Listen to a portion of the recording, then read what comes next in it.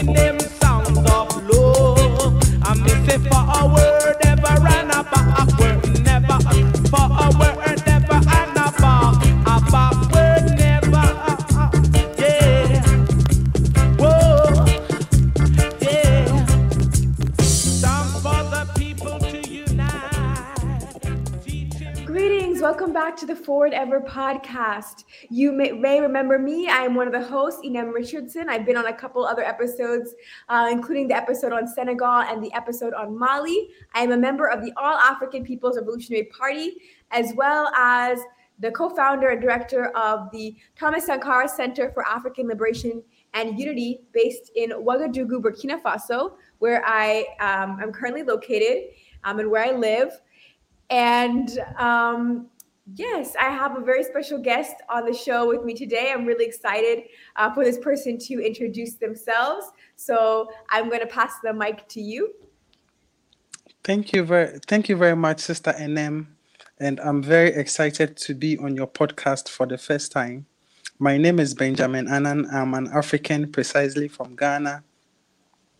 My background of study is tourism and business administration, and I am part of the All African People's Revolutionary Party.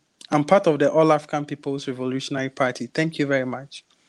Thank you. I'm so excited to have you on. So for the folks listening, Ben and I are in the same work study circle. So in the All African People's Revolutionary Party, we have work study circles that meet every 2 weeks. So yes, we come, we call each other and we discuss, different revolutionary texts. So we recently read Malcolm X. Malcolm X Speaks. Yes. Malcolm X Speaks, which was very powerful. So yeah, we currently. Yes. And currently we are reading. Yes, currently we are reading, we just started, let me check the name because it's like we haven't even had our first meeting. Gender Epistemologies in Africa, Gendering Traditions, Spaces, Social Institutions, and Identities.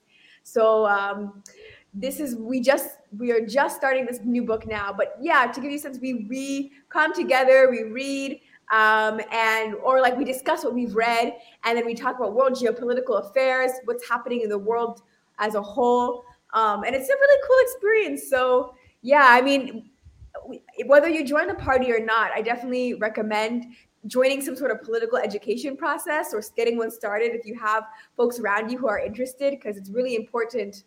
It's really important for us to study as Africans youths, to understand what our ancestors have written for us and how it can guide us to achieve the liberation of the entire African continent, so that the Africans within Africa and outside Africa can also get their freedom. Yes, you said it all. Just like that. So yeah, definitely check it out. And you can check out the AAPRP's website at aaprp-international.org. And why don't we get started? So I want to start with an ancestor call-in. So we started doing these. A lot of the AAPRP other programming does this. So we would like to call upon an ancestor who will guide us, who we admire, who we're inspired by. So for me, I'm going to call in Osajifo Dr. Kwame Nkrumah. Osajifo Dr. Kwame Nkrumah was the first president of Ghana, and he was a revolutionary Pan-Africanist who was extremely dedicated to the unification of Africa. He is considered one of the biggest and most important figures in the history of Pan-Africanism.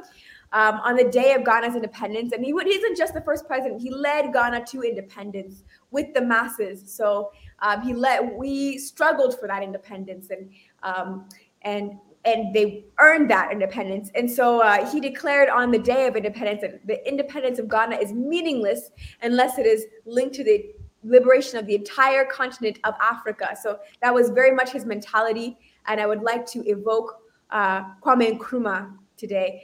What about you, Ben? Okay, so the one revolutionary ancestors that I take inspiration and aspiration from mostly is Thomas Sankara. I like the age at which he was able to become the first president of the then Upper Volta. He immediately launched programs on social, ecological, and economic changes and named the country from the French colonial name Upper Volta to Burkina Faso. And I invoke his spirit in our short Pan African discussion. May his soul found rest. Long live Africa, long live Burkina Faso, long live the African liberation struggle. I love it. Long live. And I love this because you are based in Ghana and I'm based in Burkina Faso. And these are neighboring countries. But, divided by colonialism. The old name of the country you mentioned, Upper Volta, it's just the French wanted to take the upper part of what they call the Volta River. Here we call it Nakambe. I'm not sure how you call it in Ghana, but that's what they call the river. But the French, they wanted to take the upper part, and the British wanted to take the lower part. But other than that, it would be the same country if it was not divided by two colonizers. So I'm glad that we can. But I like the new name, Burkina Faso, Land of Upright Men. Yes, me too. I like it as well. Both Burkina Faso and Ghana changed the name from the colonial name. Yes. Ghana was Gold Coast, but they both got rid of Coast. Yeah, yes. I like how we changed the name so that it's like we are doing away with them. We don't want to have anything to do with them again. So I was very impressed. Thomas Sankara also took that bold decision to name Burkina Faso, and the name sounds very nice to me. Land of Upright Men. Thank you. I mean, I not like I made the name or anything, but I think it's great as well. It's great. And Burkina Faso and Ghana both have very revolutionary history. So I'm excited. Yeah. Yes, I'm really excited today. We'll talk a little about Ghana and what is happening in Ghana in terms of the class struggle in Ghana. Politically in Ghana, there's a lot. I think. For me, since I grew up in the U.S. and then now I'm in Burkina Faso, it's very interesting to see the U.S., the Africans that live there, we have sort of like one perspective of Ghana there. And then here in Burkina Faso, we have a perspective of Ghana and what it's like. And I'll talk a little bit, I guess, what our perception is. Because here in Burkina, for example, Ghana is considered like Pan-African paradise. And even I think in the U.S. a little bit, it's considered like, even to this day, it's considered like almost like a liberated zone. But I know things are not that easy in Ghana today. Like it's not like today Pan-Africanism in Ghana. Like Ghana is not liberated. So yeah, if you could talk, I don't know if you want to sort of give some opening remarks, just on your first thoughts. Okay, so now currently, I don't know where to start from, but. Now Ghana is in a very serious economic recession, and everyone is complaining about the poor leadership of our current president, Nana Akufo-Addo. It's chaos everywhere, but the people are still resilient. Everybody trying to come up to do them. We are not giving up. We know definitely things will change again. So African people are always hopeful. They are resilient. Something for politically, the APRP aspect, I would say that we are still studying, as you said earlier on in your introduction. We are reading, we are studying, we are discussing, we are reading, studying, discussing, and know how to manage the revolution when it comes up anytime soon. So currently, Ghana, I wouldn't say Ghana is not a place, but it's not under the leadership of Osagyefo Dr. Kwame Nkrumah. Thank you. Yes. Under the leadership of Osagyefo Dr. Kwame everywhere. So this is a little thing. This is a little I can say about Ghana for now. But subsequent podcast, we get to know more about what is happening in Ghana. So this is a brief introduction about what is happening in Ghana now. Thank you so much. It's really helpful. I think it's something that's really important to understand for a lot of people that the Ghana of Kwame Nkrumah is not necessarily the same exact Ghana we see right now, but we want for Ghana to be like that Ghana of Kwame Nkrumah. That's what we are hoping and fighting and struggling for. But It's not the same right now as it was. So Ghana is not just this Pan-African utopia at the moment. Do you mind talking about Kwame Nkrumah a little bit? So Kwame Nkrumah is one of our main our ideology, I would say, in the All African People's Revolutionary Party. Our ideology is called the Nkrumahism Toureism, named after Kwame Nkrumah and Ahmed Sekou Toure. So Kwame Nkrumah, who's also the founder of the All African People's Revolutionary Party, is a really important person for us. What would you say that his legacy has been in Ghana? What impact has he made on Ghana specifically, and then also in Africa in general? Okay, thank you very much for your question.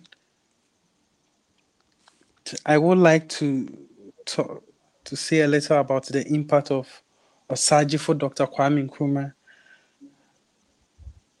impact he has had on Ghanaians, and the impact he has had on the African continent as a whole. So, first of all, Kwame Nkrumah, the name Osagyefo means redeemer.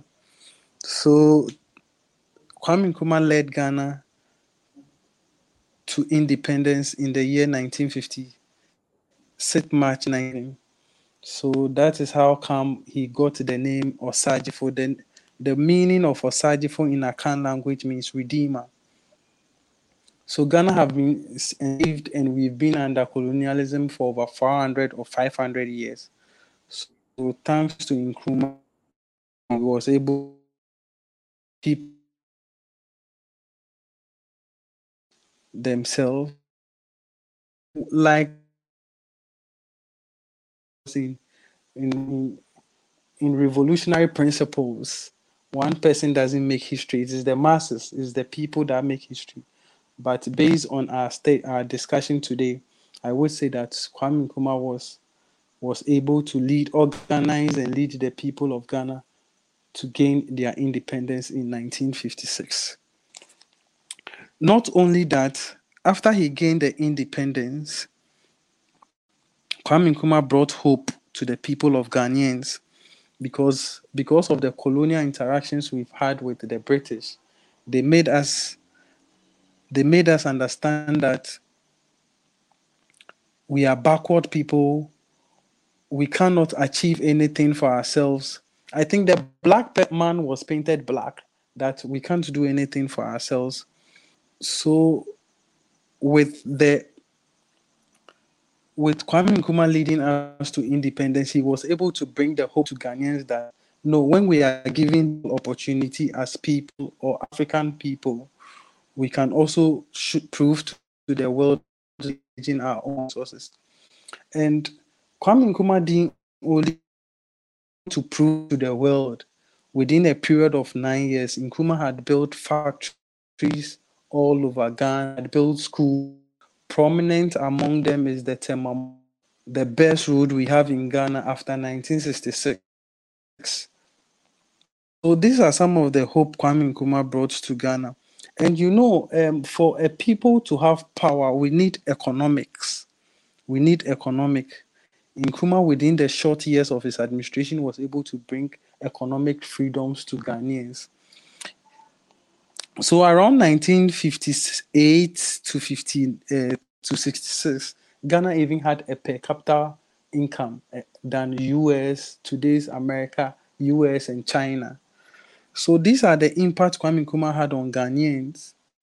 So on African continents, I will say that the impact Kwame Nkrumah also brought to the African continent is that after the independence, in the year 1958, Kwame Nkrumah also organized the All African People's Conference, which opened the doors for a lot of African revolutionaries to come to Ghana. And through this conference, people like prominent among them also who attended was Patrice Lumumba, who later became the first president of Congo. So after this conference, it inspired a lot of people who are struggling with colonialism, imperialism in their country to go and fight for their freedom. And through this conference, it motivates a lot of people that they also have the ability to gain independence. So on the eve of independence, all the West, Kwame Nkrumah made a statement that the independence of Ghana is meaningless unless it is linked or it is tied to the total liberation of the African continent. So on the eve of independence, if you could analyze what Kwame Nkrumah would say, you might feel like he was bragging or he was bragging. But at the end of the day, all what he said was able to manifest within a short period of time. And secondly, also, I would say that Kwame Nkrumah also brought pride to the black man that when we are given the equal opportunities, we can also prove to the world. And also, this manifested in other countries right after independence from 1958, 1959. You find out that other African countries also fought and gained their independence within that same time. So this is the impact Kwame Nkrumah have been able to have on Ghanaians. Today, looking at the economic recessions we are facing in Ghana, a lot of people have come to the realization that no, Nkrumah has been the best president we've ever had. Today, the Akosombo Dam, the Temamoto Way, the secondary schools that Nkrumah has built. I can say for a fact that the schools Kwame Nkrumah has built up to now, with the subsequent leaders we have had, of the schools Kwame Nkrumah has built within that, see that there has been a drastic increase in oil in the whole world. When Ghana wasn't producing crude oil, we had an oil refinery, which in the 1960s, it was one of the biggest refinery in Africa. But today, we are producing crude oil and our refinery is broke down. So we still produce our crude oil in raw state and we send it to the Western world. They they process it and sell it back. But if all things were working properly, Ghana wouldn't have been going through this economic recession. So this is the impact Kwame Nkrumah has had on the Ghanaian people and the African continent. Thank you very much. Thank you. I really appreciate that, and I think you address a lot of misconceptions I've heard about Kwame Nkrumah, because I've heard some people say that Kwame Nkrumah, especially when he gave some money to Ahmed Sekou Touré, because the French were really trying to target Ahmed Sekou Touré and to overthrow Ahmed Sekou Touré. Nkrumah supported him, and so I've heard some people say, "Oh, Kwame Nkrumah was very good to Africa, but he wasn't good to Ghana." But I think with a lot of the things that you said, if you look at the factories that you're mentioning, the schools, the way that Ghana was refining the crude oil, all these things that Ghana is not doing today, we can see just objectively that Kwame Nkrumah has been the best president that Ghana has ever had. Ever. So, Yes. yes, I appreciate this perspective that you're bringing. Can you tell us about how Kwame Nkrumah was overthrown? Who was involved in that, and what has been the impact of how he was overthrown? How does that impact Ghana? Oh, okay. So Kwame Nkrumah was overthrown in the year 24th February 1966. Kwame Nkrumah was traveling to Hanoi to go and resolve a peace, to go and resolve a conflict around that place. So the coup took place on Kwame Nkrumah's way or on his travel to Hanoi. So on his travel, he had a call from Ghana that his government has been overthrown by by the military and the police officers. And even after in a video that we have all witnessed, they usually show these videos during Kwame Nkrumah's time, independence, how he was able to develop like the factories he built. We are being shown in the video. Those who made the coup made it. Nobody even asked them, but they said it themselves that the coup was made by themselves and it wasn't with the help of any international organization, which is obvious that the coup was triggered or was sponsored by the by CIA.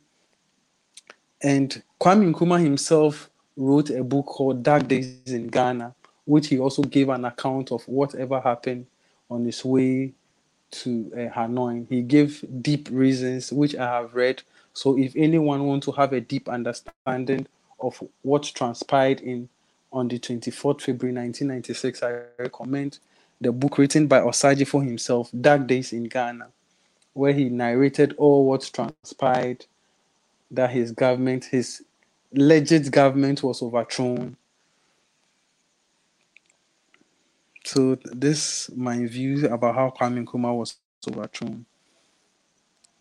Thank you so much. I appreciate that. And yeah, the way the CIA was involved in that was just so vicious, but also typical of how the CIA is historically, and then to this day interacts with the whole world. I did see at one point I came across a quote from somebody who was in the CIA, and the quote was from a declassified document, and this person was saying that who was in the CIA was saying that Kwame Nkrumah had to be overthrown because he was the biggest threat to Western interests in Africa, and that Yes. the new regime that replaced him was pathetically pro-Western. That's what the CIA themselves said. So that just goes to show you, yeah. And to add up to that, this is the reason the coup from 1950, so I would say from 1960, 66, 65, there was, after the coup, there was subsequent coups in Africa because that time you find a lot of Africa was developing, Africa was on the move, Africa was trying to liberate itself from imperialism. And it created some kind of tension on the West. So they had to do everything possible. So with this is why earlier on Kwame Nkrumah had also advocated for the unity of for the unity of the African continent, or the creation of the one socialist African government, so that we can use to protect all African states. Without that, Africa will still be crippled. We won't have the power to fight this Westerners. So without African unity, we will still fall prey to imperialism, colonialism, and capitalism. So the way forward to avoid this coup and to protect the revolution is only African unity and one socialist African government. Thank you. That's so important. I think it's so important. And I'm glad that you said that directly the way you said it, because I mean, both Burkina Faso and Ghana, you know, the revolutions here were overthrown. Both of them. I mean, amazing Pan-African revolutionaries, Kwame Nkrumah and Thomas Sankara.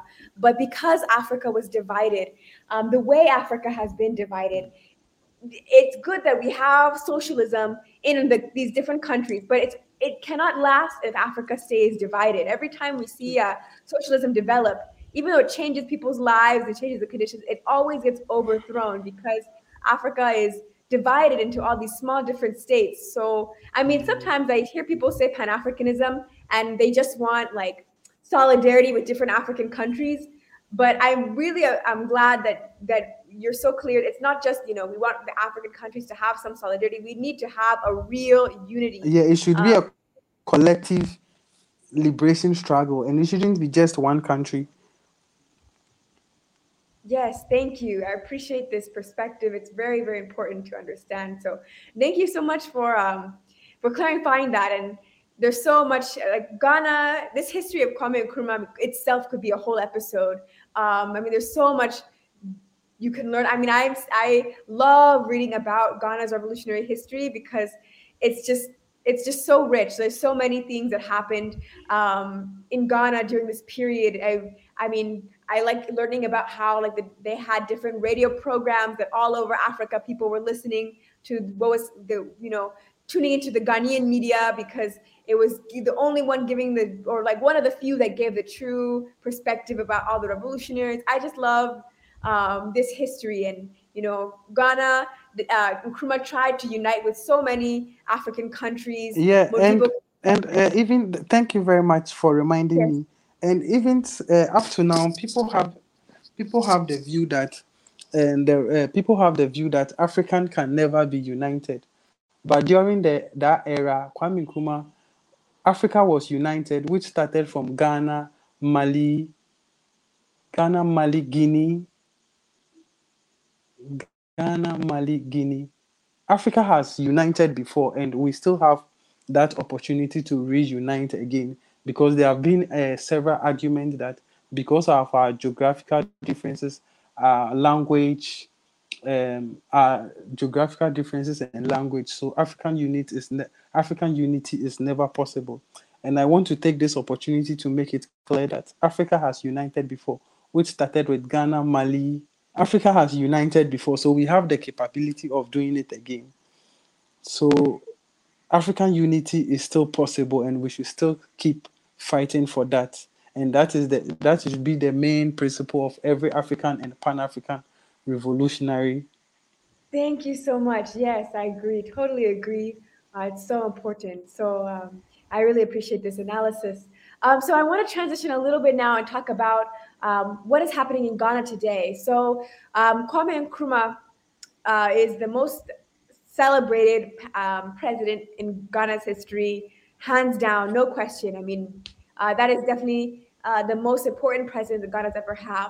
But there are some people I noticed on social media and other online who are giving the current president, President Nana Akufo-Addo, a little bit of what's it called, like just attention and some admiration. And so I want to get your thoughts. But before I ask you more in detail about his specific policies and who is President Nana Akufo-Addo, can you talk a little bit about where he comes from, his background, and how he became a politician in Ghana, and maybe also a little bit about his family, because I know he comes from a family who's also been involved in politics in Ghana a little bit, or Oh, actually a okay. lot. So um, Akufo-Addo is from the Ekropom Ekrapim and Kibi in the eastern region, both sides of his family. He's married to Rebecca Akufo-Addo, and he has 5 daughters. Okay, with his political life, his father was also a politician, so I think that is where he took his inspiration from. He attended the University of Ghana, then later he attended the Oxford University. At his early stages in life, he was a vocal supporter of the Convention's People's Party, CPP, Kwame Nkrumah's party, while he was a student at the University of Ghana. He switched sides to the UP tradition following the overthrow of Nkrumah in 1996, after which his father, Edward Akufo-Addo, also became a ceremonial president in 1969. He participated in politics. So I think most of his inspiration came from his father because his father was also a politician. Then later he became the member of parliament. He had been an advocate because he's a lawyer by profession.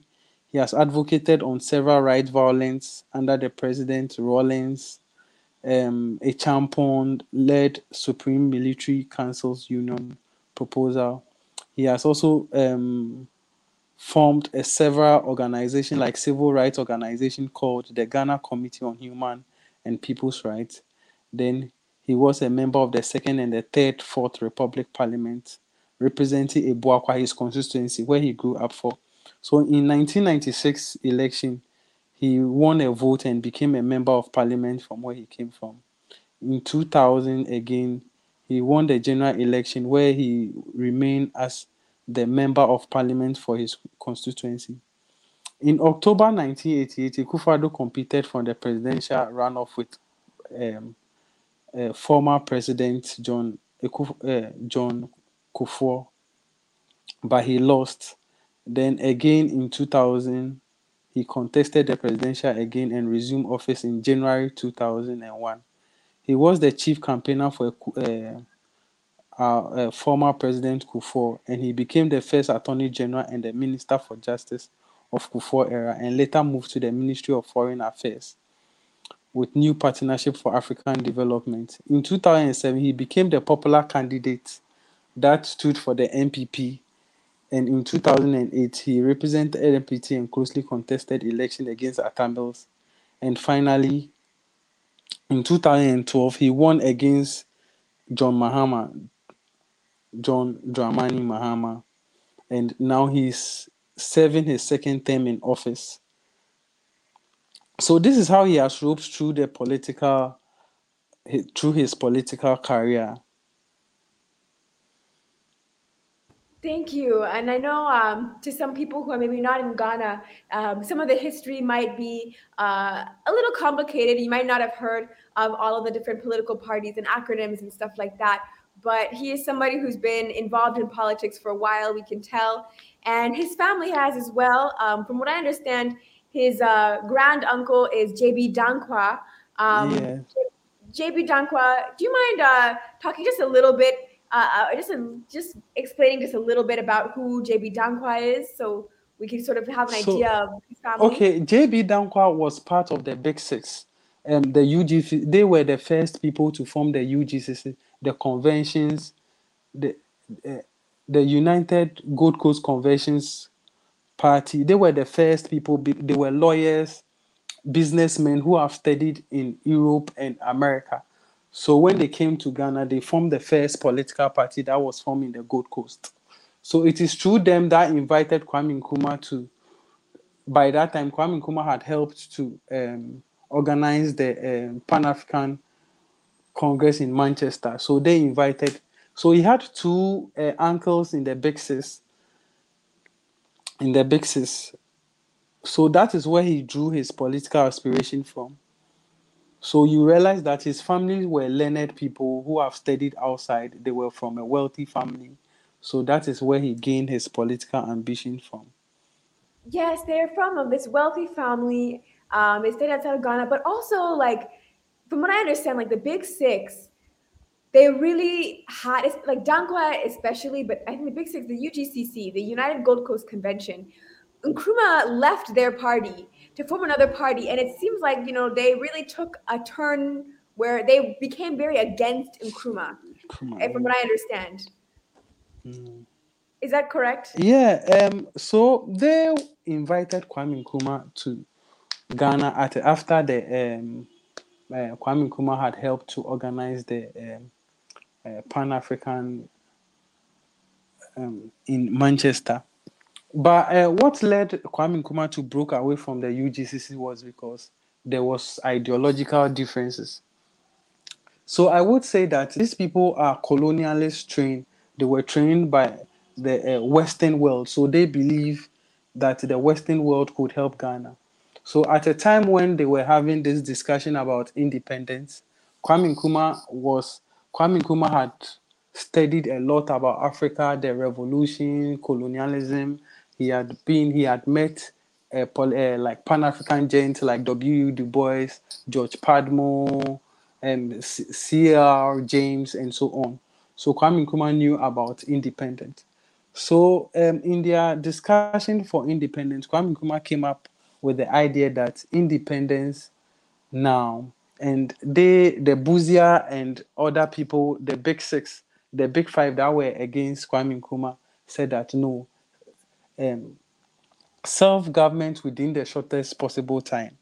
And Kwame Nkrumah said self-government now. These were some of the ideological differences that brought about that led Kwame Nkrumah to break away from the UGCC. Secondly, Kwame Nkrumah also was trying to bring the masses to the political. Kwame Nkrumah was trying to bring the masses to, the political line, the practice of socialism, but they also believe in capitalism. So these are the ideological differences that intrigued the separation. Thank you. I think this is very important to understand because it's interesting. You mentioned that Nana Akufo-Addo, at one point, he did support him personally. The current president of Ghana did support the Conventional People's Party, the Party of Ghana, at some point recently. But I I'm under the impression that party has also evolved and changed since Nkrumah's time. But it's interesting, his family legacy, like his uncle himself, is somebody who grand uncle was very against Nkrumah at a certain point. It seems like so he comes from a very sort of anti-Nkrumah family. How would you say that the president today, Nana Akufo-Addo, how does he like feel about Nkrumah? Has he made anything public in terms of anything to indicate maybe how he feels about Nkrumah's legacy? I think during Kwame Nkrumah's era, his because of those ideological differences, it created a lot of antagonism between Kwame Nkrumah and his family, and which Kwame Nkrumah at a point during the detention act, which a lot of people used that act against Kwame Nkrumah, that Kwame Nkrumah was dictatorship, that, and so on. Because at the time they were also trying to sabotage Kwame Nkrumah through various means, defamation, assassination. There was several attempts on Kwame Nkrumah's life, and it was because of Dankwa Buzia, this Ekufado's family, which Nkrumah based on the Detention Act to arrest most of them. So that pain still is, I would say that that pain still lingers in our current president, which even based on that, as he became president, he was trying to change the history of Ghana. For instance, we used to celebrate 1st July as a republic, or excuse me, um, I'm sorry. He was even trying to change. On the 21st September is Kwame Nkrumah's birthday in Ghana, and a lot of Ghanaians deem that day as a holiday, but he was trying to change them. So you realize that that pain that Kwame Nkrumah arrested his father and his other uncles still lingers in um, our current president, and which he's not following Nkrumah's legacy. He was trying to change anything of Nkrumah, and you realize that during his campaign, during his campaign, he was using a lot of, Kwame Nkrumah's political ideas to campaign, which he won the heart of a lot of Ghanaians. For instance, he campaigned for one district, one factory, which you realize that when you look at the developmental project of Nkrumah, he was targeting different districts. He will look at the potentials the district has in terms of their resources. Then he will build the factory over there, like for instance, the Bonsa Thai factory.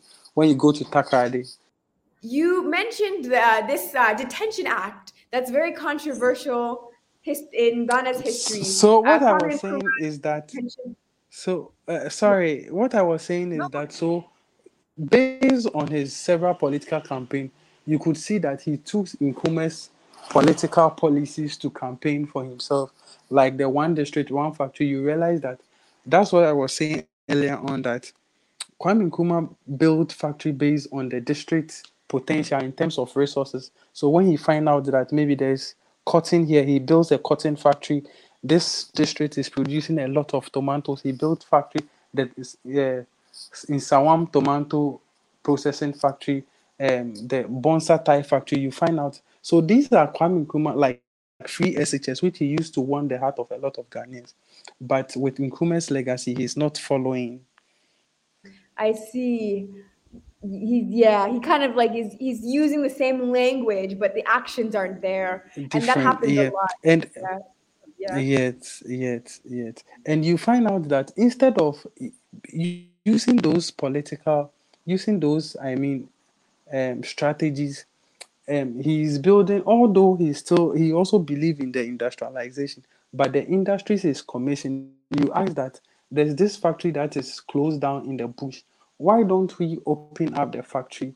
But you find building a small factory, just that because he has campaigned, he's just trying to do something to convince the Ghanaian people, but the Ghanaian people have come to the realization that he has got nothing to offer them.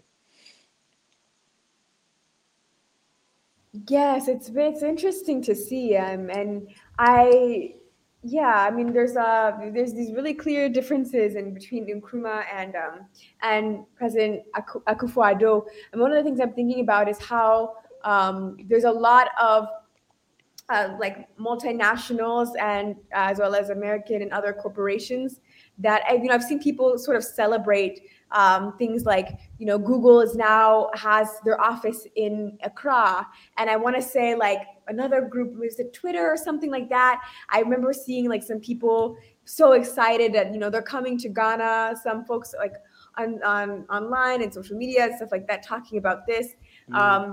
What are your thoughts on some of these things? Sometimes, I think some people think that these are great things for Ghana and that the president is doing these wonderful things by having, by encouraging some of Yeah. these this sort of uh, yeah, this sort of business I mean, relationship. big corporations coming Yes. to Ghana. Okay, but from my Pan African perspective, when I see these big corporations coming to Ghana, it's one question that I ask myself. When they come to Ghana, okay, they'll come and invest in our economy. They'll employ our people to work with them. At the initial stage, we get to see that we are benefiting from them. Oh, they have come to our economy. Definitely, like people will get jobs to do. But the question is, after they make the money, are they going to keep the money in our country? When they employ our people, what salary are they giving them? Is it equally to the ones that they pay to their people outside there? So you do all this analysis to find out that at the end of the day, are you going to benefit or is going to go against you?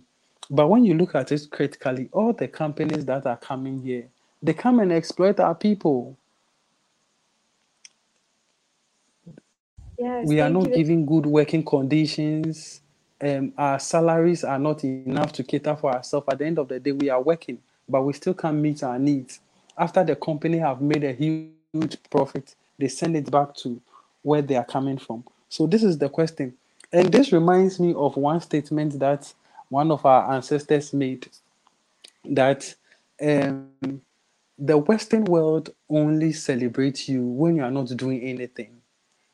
They only celebrate you when you are not doing anything. And when you are able to, conform to their policies very well, that is when they conform you. That is when they celebrate you. But the moment you are doing your things right, they get to use all kind of, they level all kind of, I mean, propaganda against you, that your government is not good, your government is not doing well. So this is a typical example of our current president. You find the West giving him all the accolades, but when you come down here, you find out that we are you find out that we are not, our country and our economy is poorly managed. And it's a true reflection. You find everybody saying that this time around our leadership is poor. So on social media, when you see these things on social media, you shouldn't be carried away. But the situation on the ground is far different. Thank you. I really appreciate that. And that's so important. I mean, what you're saying, it is true. Like, why are some people confused if the president is beloved by the United States, the United Kingdom, and all the Western countries? He shouldn't be beloved by you as well. That should be the first red flag. How can you claim that he's a great president for Africa? And then also notice that the Western countries seem to have no problem with him and seem quite actually friendly with him. These things should be looked at as a serious contradiction. So yes, definitely something that people should, the first red flag, before people go on to praise him, should be to also look at what is his relationship to the Western countries. How are the Western countries responding to him? I also wanted to say, based off of what you were saying about the corporations in Ghana, I think people should also really read the book Neo-Colonialism, The Last Stage of Last stage, Imperialism. yeah, this is another interesting book where Kwame Nkrumah talked about how these factories are built in Africa and how they extort resources from here. He did mention of a lot of, even this book was written somewhere in the 1960s, but the information in the book is still relevant in our current economic situation. So thanks very much for recommending that book. And I'm glad I've been able to read the other books, and I hope our listeners will also get the book and read and understand and contribute their efforts to the struggle of African liberation. Yes, I hope so too. And I believe that was the book he wrote right before he was overthrown by the CIA. I think Throne, with the yeah. CIA, that was like the last straw. They hated the book. It was too dangerous for them. And that's when they Yeah. decided, that this is our last straw with Nkrumah. So please check it out. On a similar note, so one of the things, another misconception, because I think there are really a lot of misconceptions about Nana Akufo-Addo. One of the other ones I Father, heard is yeah. that he's changing the cocoa industry. I think he gave a speech where he said that he's not going to sell cocoa to Switzerland anymore. And then that sort of blew up, and people thought he was just not selling cocoa to Europe, and that, from now on, Ghana will never export cocoa. It's only going to manufacture chocolate and export it, or something like that. It kind of just, I think it blew out of proportion a little bit as it circulated. But he gave like some speech where he was like, Switzerland very specifically, we don't want to sell to Switzerland. What happened here? Is Ghana's cocoa industry changing? Ghana, for those who don't know, is one of the biggest cocoa producers in the world. Ghana and Cote d'Ivoire together produce 60% of the cocoa. So can you tell us? Cocoa. Yes. Is he changing the cocoa industry, or is it staying the same? There is nothing that has changed about our cocoa production. It's still sold to the Western world in the raw state, and nothing has changed. As I'm talking to you now, Kwame Nkrumah built a cocoa processing factory. He built a lot of silos to store this cocoa so that they can be, processed before it is. These silos are still there. Our cocoa processing factory is still stuck in the bush. So as we are speaking now, there's nothing that has changed about our cocoa processing. We still sell our cocoa seeds raw to the Western world. They process it for us and they sell it at a higher price for us. There's nothing. But I think our president is very good at speaking in public and saying a lot of fancy things, but bringing what he's saying into theory, it's zero. So this is the situation we are facing now. As cocoa production, we still sell our raw cocoa to the Western world. The question is, even how many Ghanaians are able to buy the processed chocolates that are sold here? It's not even up to 5 or 10%. So I think that he just says that to impress people around the world, but when you come down here, there is nothing. Wow. Yeah. Thank you. I mean, it's important because, like I said, people are really sometimes confused about this situation and what's actually happening. And I was using the word cocoa industry, but I actually should be more careful because it's not an industry. If it was under Nkrumah, maybe we could talk about a chocolate industry and see actually maybe a chocolate factory, but it's not an industry.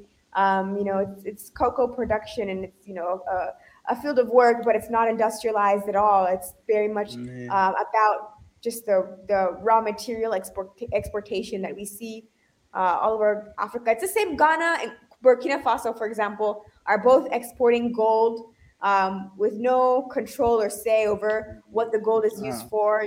What is coming out of the gold. Both countries just exporting it. So same companies that are exploiting both countries. So we have that commonality with Ghana here. Mm-hmm. Yeah. But there is one thing, that I think even more than everything else has really contributed to some popular image of Nana Akufo-Addo, and that is the year of the return. Oh, that I think really did so much to promote his image internationally. This year of the return for the African diaspora, a year dedicated to the African diaspora to come back to Africa. This was 2019. Yes. I actually was in Ghana during that time, not because of the year of the return. I didn't go for that reason, but it happened to be there at the same time that was going on. And I remember, everybody around me, whether I was in the US, whether I was in Ghana, it seemed like so many people were excited about this year of the return. So what are your thoughts about that? Why do you think that Nana Akufo-Addo organized the year of the return? And what do you think the results of that year of the return have been? Oh, okay. So I think the year of return, the motivation, but that wasn't the idea of our president Nana Akufo-Addo, but he was like it was the idea of some African American that introduced the idea, and he bought into the idea. And the idea purposely was, the main motivation is to commemorate and celebrate the 40 years of the ever slave ship to have arrived in the American soil. So it was in 1619 to 2019. That's 400 years. So the main motivation is to celebrate, is to commemorate and celebrate the 400 years of the first ever slave ship that arrived on the American soil.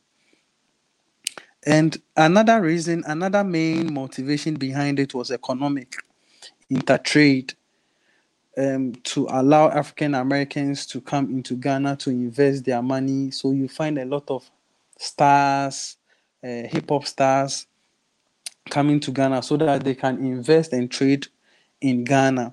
And during that year of return, Ghana made profit of $2 billion. $2 billion. So this brought a lot of, economic activities to Ghana. And that is the highest profit we've had so far. Secondly, culturally, Ghana, when it comes to slave trade, the history of slave trade colonialism, Ghana is one of the places that you find that you can study about British colonialism. But in Africa Must Unite, if I stand to be corrected, Kwame Nkrumah said that this place colonialism can be studied is in, pardon me, it has escaped me, but I'll come back to that. So Ghana has a long history in colonialism and British colonialism, which is tied to, which is tied with the African American. So you find out that a lot of, because of our Cape Coast Castle and the Elmina Castle, a lot of the slaves that went back to Americans were from Ghana. So I think based on that, it encouraged a lot of African Americans to come and um, connect socially, politically, and spiritually with their ancestors, which they find Ghana to be their main source of departure when it comes to slave trade. And also, it has to do with slavery and emancipation agenda. You realize because of the impact we had in slave trade, Ghana as a whole, we have this connection with the diasporans, especially Americans. We share this slave and emancipation agenda together. So these are, and politically, I think although it has nothing to do with the Akufo-Addo administration, but politically, Ghana have had this kind of revolutionary connections with African American in 1956 when Ghana gained independence. You find out that Malcolm X, Martin Luther King, Du Bois, all of them came to Ghana to witness the independence celebration. And since that, it has created this connection. Nkrumah also got his aspiration from Marcus Garvey. So this long historical political connection has created this. This is what has motivated a lot of African Americans to also partake in this year of return. Thank you. That's very helpful and it's very important history. I'm wondering what do you think has been the impact of the year of the return in Ghana? What impact have you seen? Yeah, or just any thoughts in terms of what were the results of it? You already mentioned it. I guess you already did say $2 billion, that's a huge economic investment in the country. Has that changed anything for Ghanaians?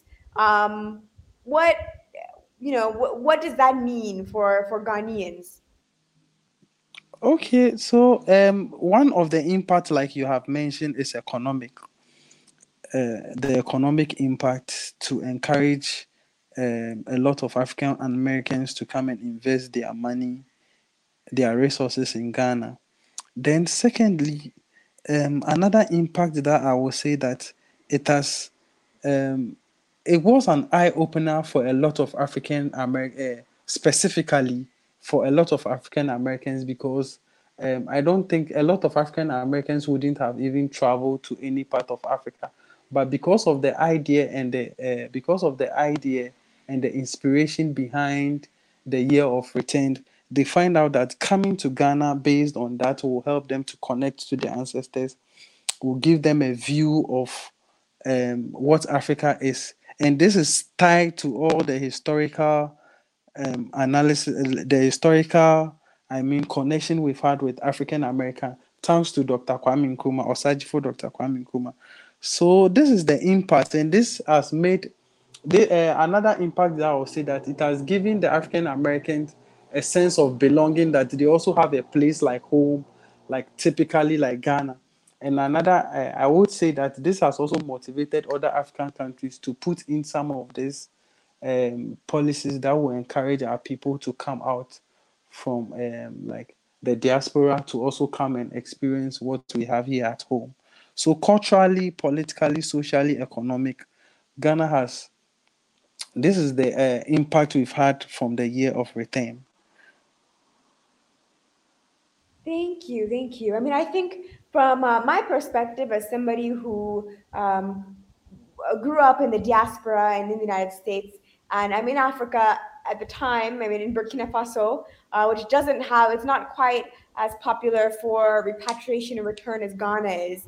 But I don't know. Sometimes I think about how important it is for people to have a clear ideological commitment to Pan Africanism when they come to Africa. So they're not just coming just to make money or to start a business for their own sort of personal reasons, but also that they're coming to understand that the struggle continues here. Sometimes people come because they want to leave racism in the United States or the other Western countries, so they want to come back to Africa. But here we have imperialism. So we have to understand the struggle is continuing. It continues. It's not just you don't just leave it behind in the United States to come on vacation to Africa, but you have to struggle here. And it's a powerful thing if we can connect all the Africans, those who are in the diaspora and those who are in the continent, like we're doing on this call. So I think it's really great that we get to have this sort of exchange, because I think it's almost like a model of exactly what we are talking about. So I think that's really. And to add up to some of the misconception about the Kwame Nkrumah, so this year of return, I think with this year of return, you find I had a lot of engagement with African Americans living in Ghana, and I asked them, I tried to find out their stance on like a lot of African American were given Ghanaian citizenship, but I realized I was told that you can't, as an African American who has been given a Ghanaian citizen, you can't aspire for any political position in Ghana. But you realize that during Nkrumah's time, Du Bois was also granted a citizenship, but he had the chance to stand for political. He was granted a full citizenship of Ghana that he had if he wanted to aspire for any political position. But you realize that with my engagement with other African Americans, you can't even stand for you are given a partial citizenship, but not a full citizenship. So these are some of the ideas. Let me say our current president have, I won't say stolen, borrowed from Kwame Nkrumah, that is also using it to, make himself popular. Thank you. I didn't But know not that. a revolutionary and a Pan-African way. So these are some of the things that he's also using to, sell or advertise himself very well outside. But all these are policies Kwame Nkrumah had done, and he has tried to change it in his own way. Wow. I did not know. I didn't know that the citizenship was that you couldn't be involved in politics or that it was a partial Yeah. thing. I mean, like you said, in Nkrumah, I know George Padmore is another example of somebody who Yet, who was from the granted a Caribbean. full Ghanaian. Yet.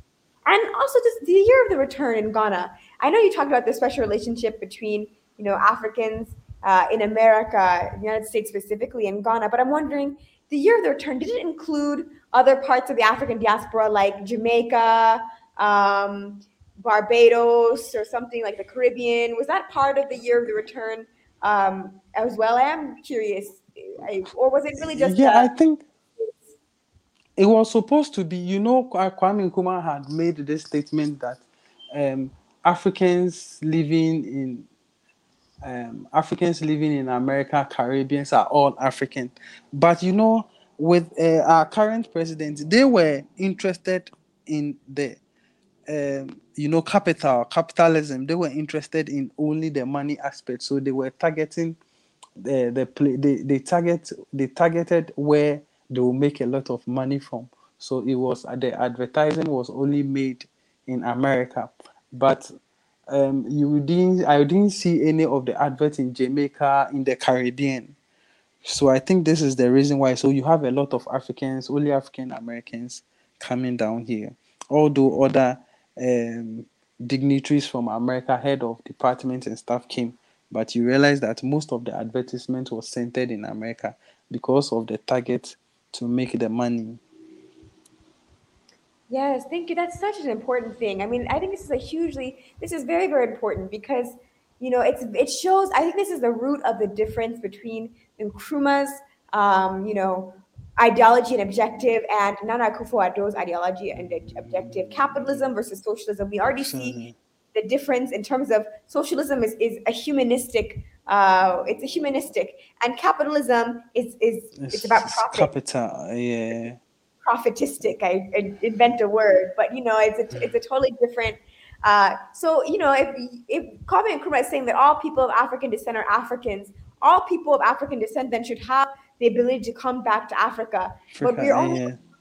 within one certain class in the United States to come back. So, say you're living in Haiti, and you're just coming from maybe a peasant family in Haiti, and you want to come to Africa, you have as much, in terms of natural right, you have as much natural right to know Africa as an African in Haiti as you do in maybe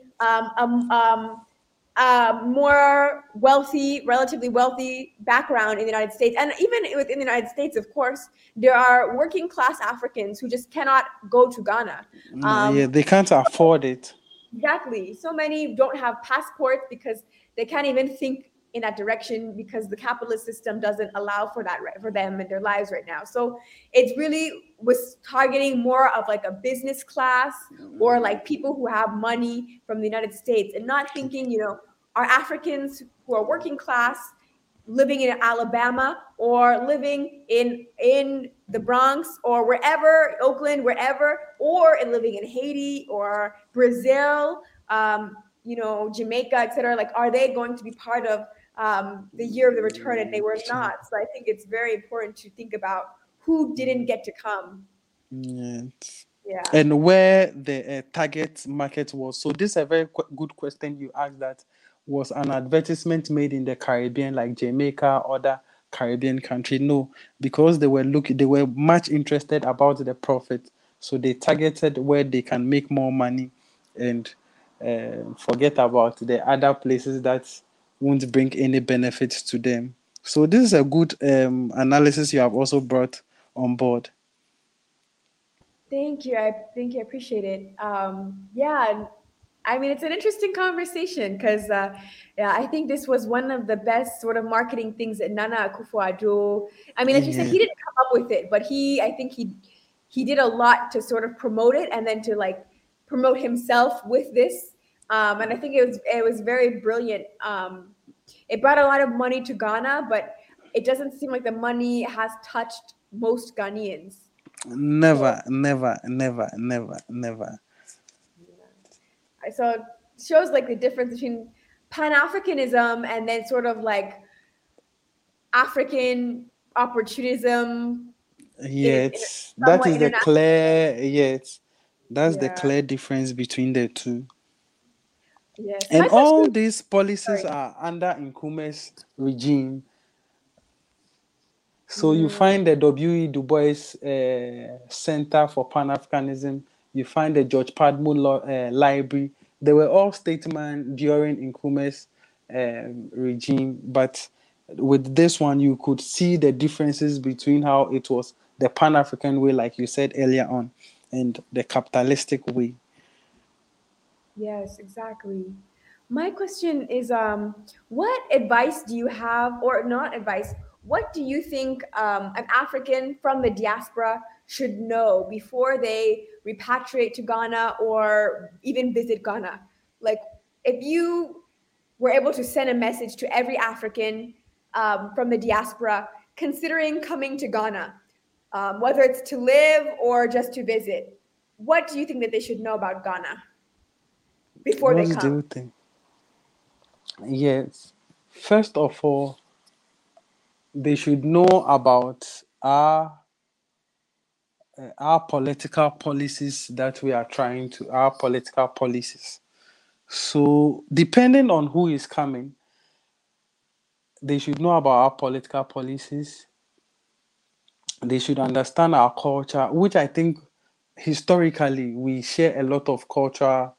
We share a lot of cultural. How will I put it? We have similarities in our culture in terms of our color, our language, even the way we do our things, our perception of colors, our food and stuff. Secondly, our environment. So these are some of the things I'll consider to tell someone that when they are coming, they should consider our political, cultural, social, and economic. Thank you. And one thing I would add is they should also look into Pan-Africanism before they come and come Okay, to. that will depend on the individual that is coming.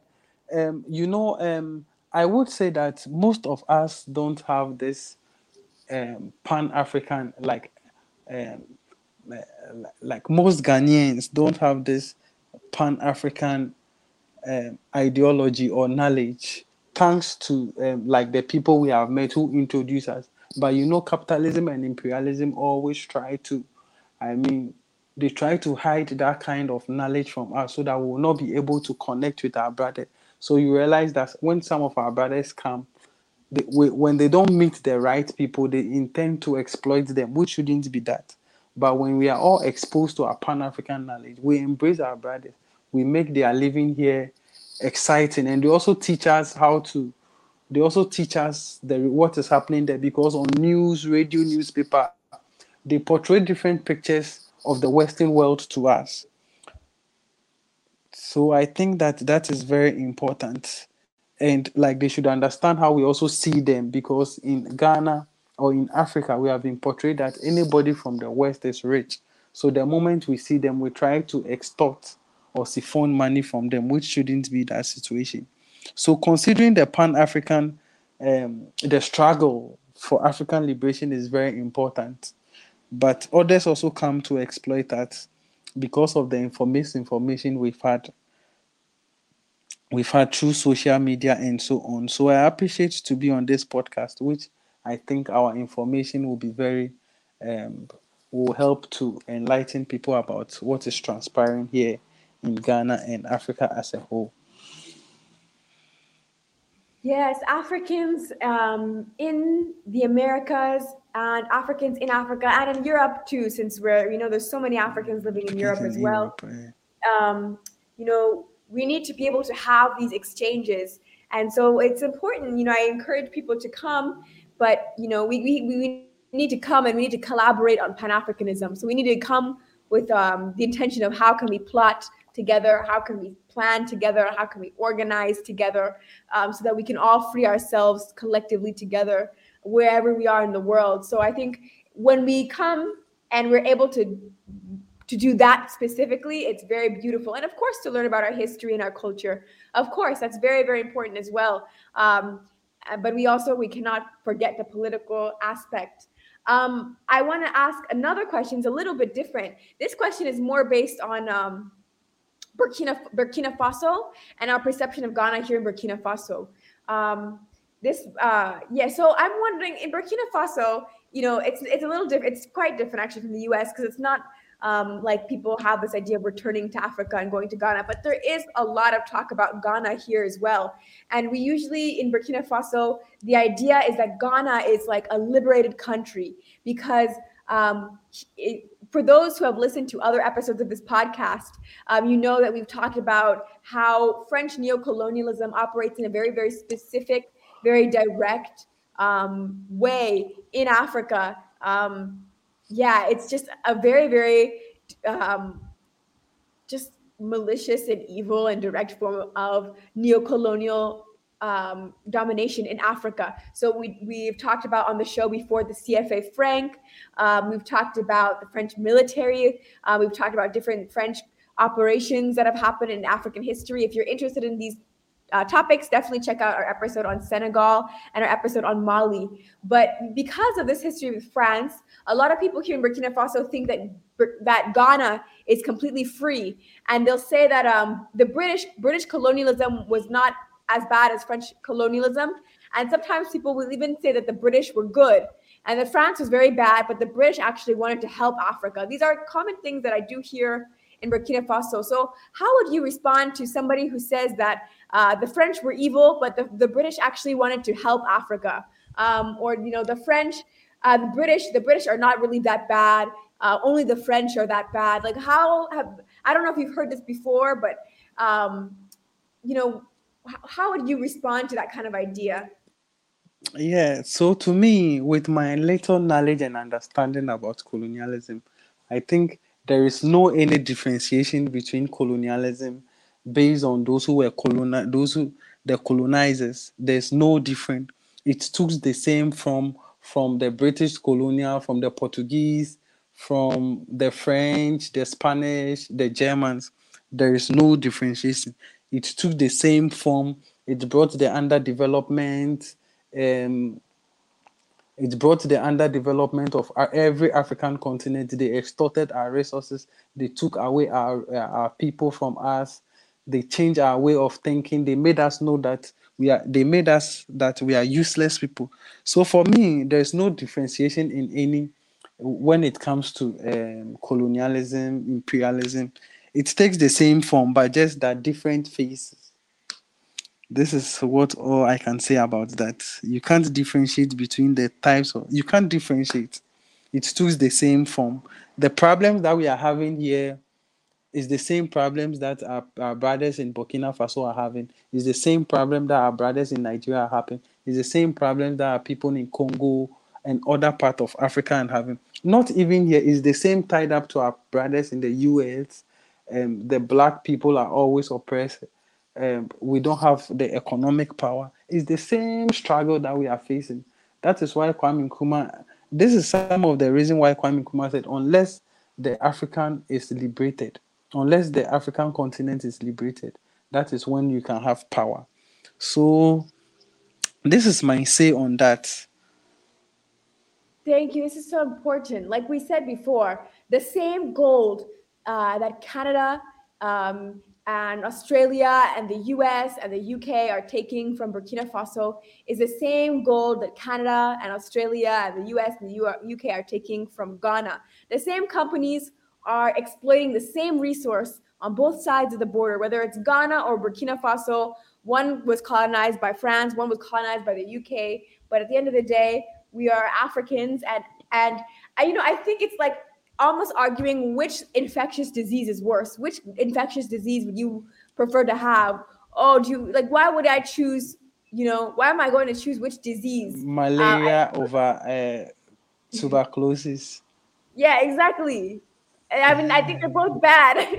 Yeah, I this don't is want not either. something. Yeah, this is not something we should create. We should just try to avoid them. Yes, So that exactly. is the bottom line. Yes, And yes. the only way to avoid them is to study, organize, discuss, and so on. So there's no differentiation. What is happening here is the same what is happening. When I go to Europe, how a Burkinabe will be treated is the same how a Ghanaian will be treated. Yes, yes. I mean, I know plantation metaphors can be a little overdone, but I think it is kind of like being on the plantation and thinking, this enslaved African, is doing so much better in the house than, we're doing on the field or something like this. But we should be trying to escape the plantation. It's not about, I wish I could be enslaved inside the house instead of being on the field, this and that. Like we need to burn the plantation down. We don't want any we don't want to be jealous of this enslaved African is doing better than this one. We just want to be free. The enemy is the same enemy for All of whichever. us. Yes, whichever. So I think it is based on some of these things that Nkrumah made it clear that the independence of Ghana is meaningless unless it is linked with the total liberation of the African continent. So even if today Ghana is liberated or Ghana is a liberated zone, it's meaningless when our brother in Burkina Faso are struggling. It will be meaningless if if Burkina Faso has gained independence and the Cameroonians are also under colonialism. So there is no differentiation. We are fighting to liberate the entire continent before we will be satisfied with whatever the situation is. And for that one, we are going to victory is for us. Thank you. Yes, I really appreciate that.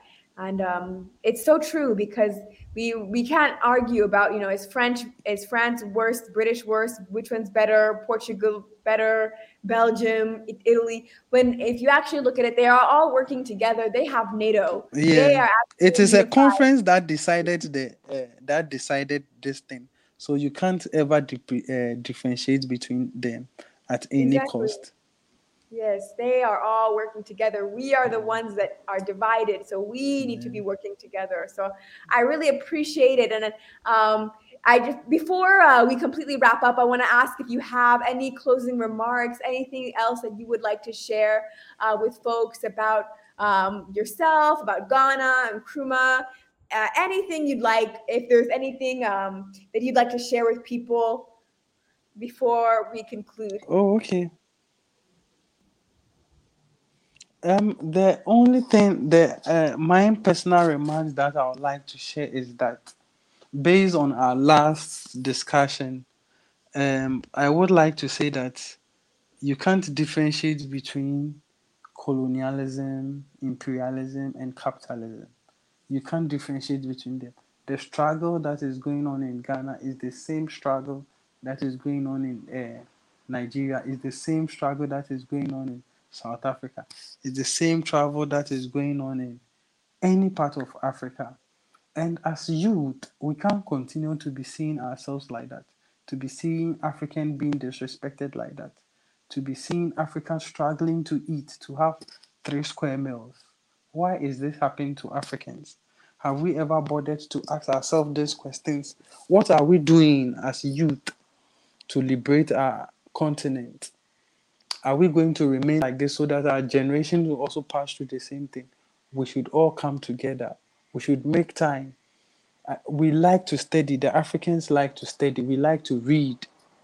We should learn. We should read books written by our ancestors, Kwame Nkrumah, Patrice Lumumba, a lot of them. And it's very important that we study, we join an organization, we understand the Pan-African concepts. Because without studying, we can't liberate our country.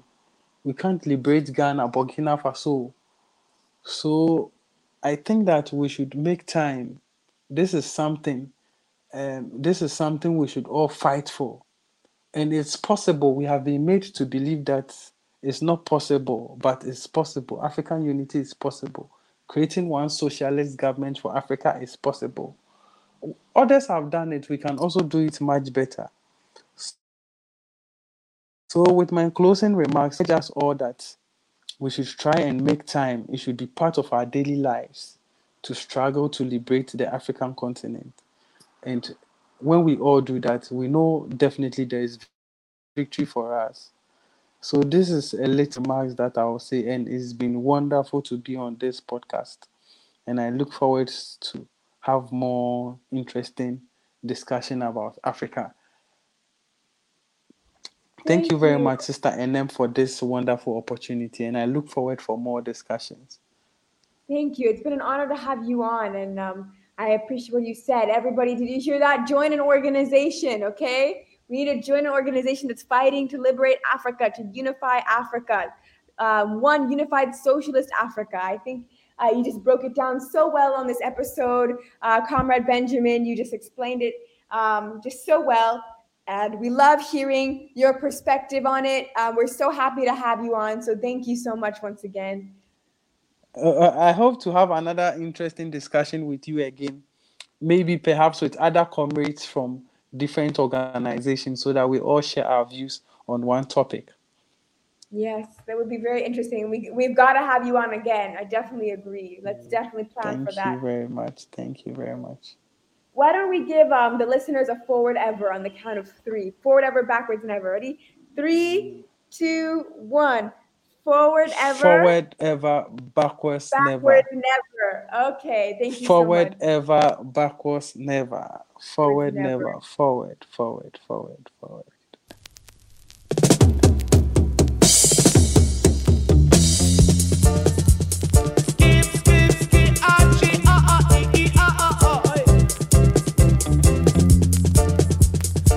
Dang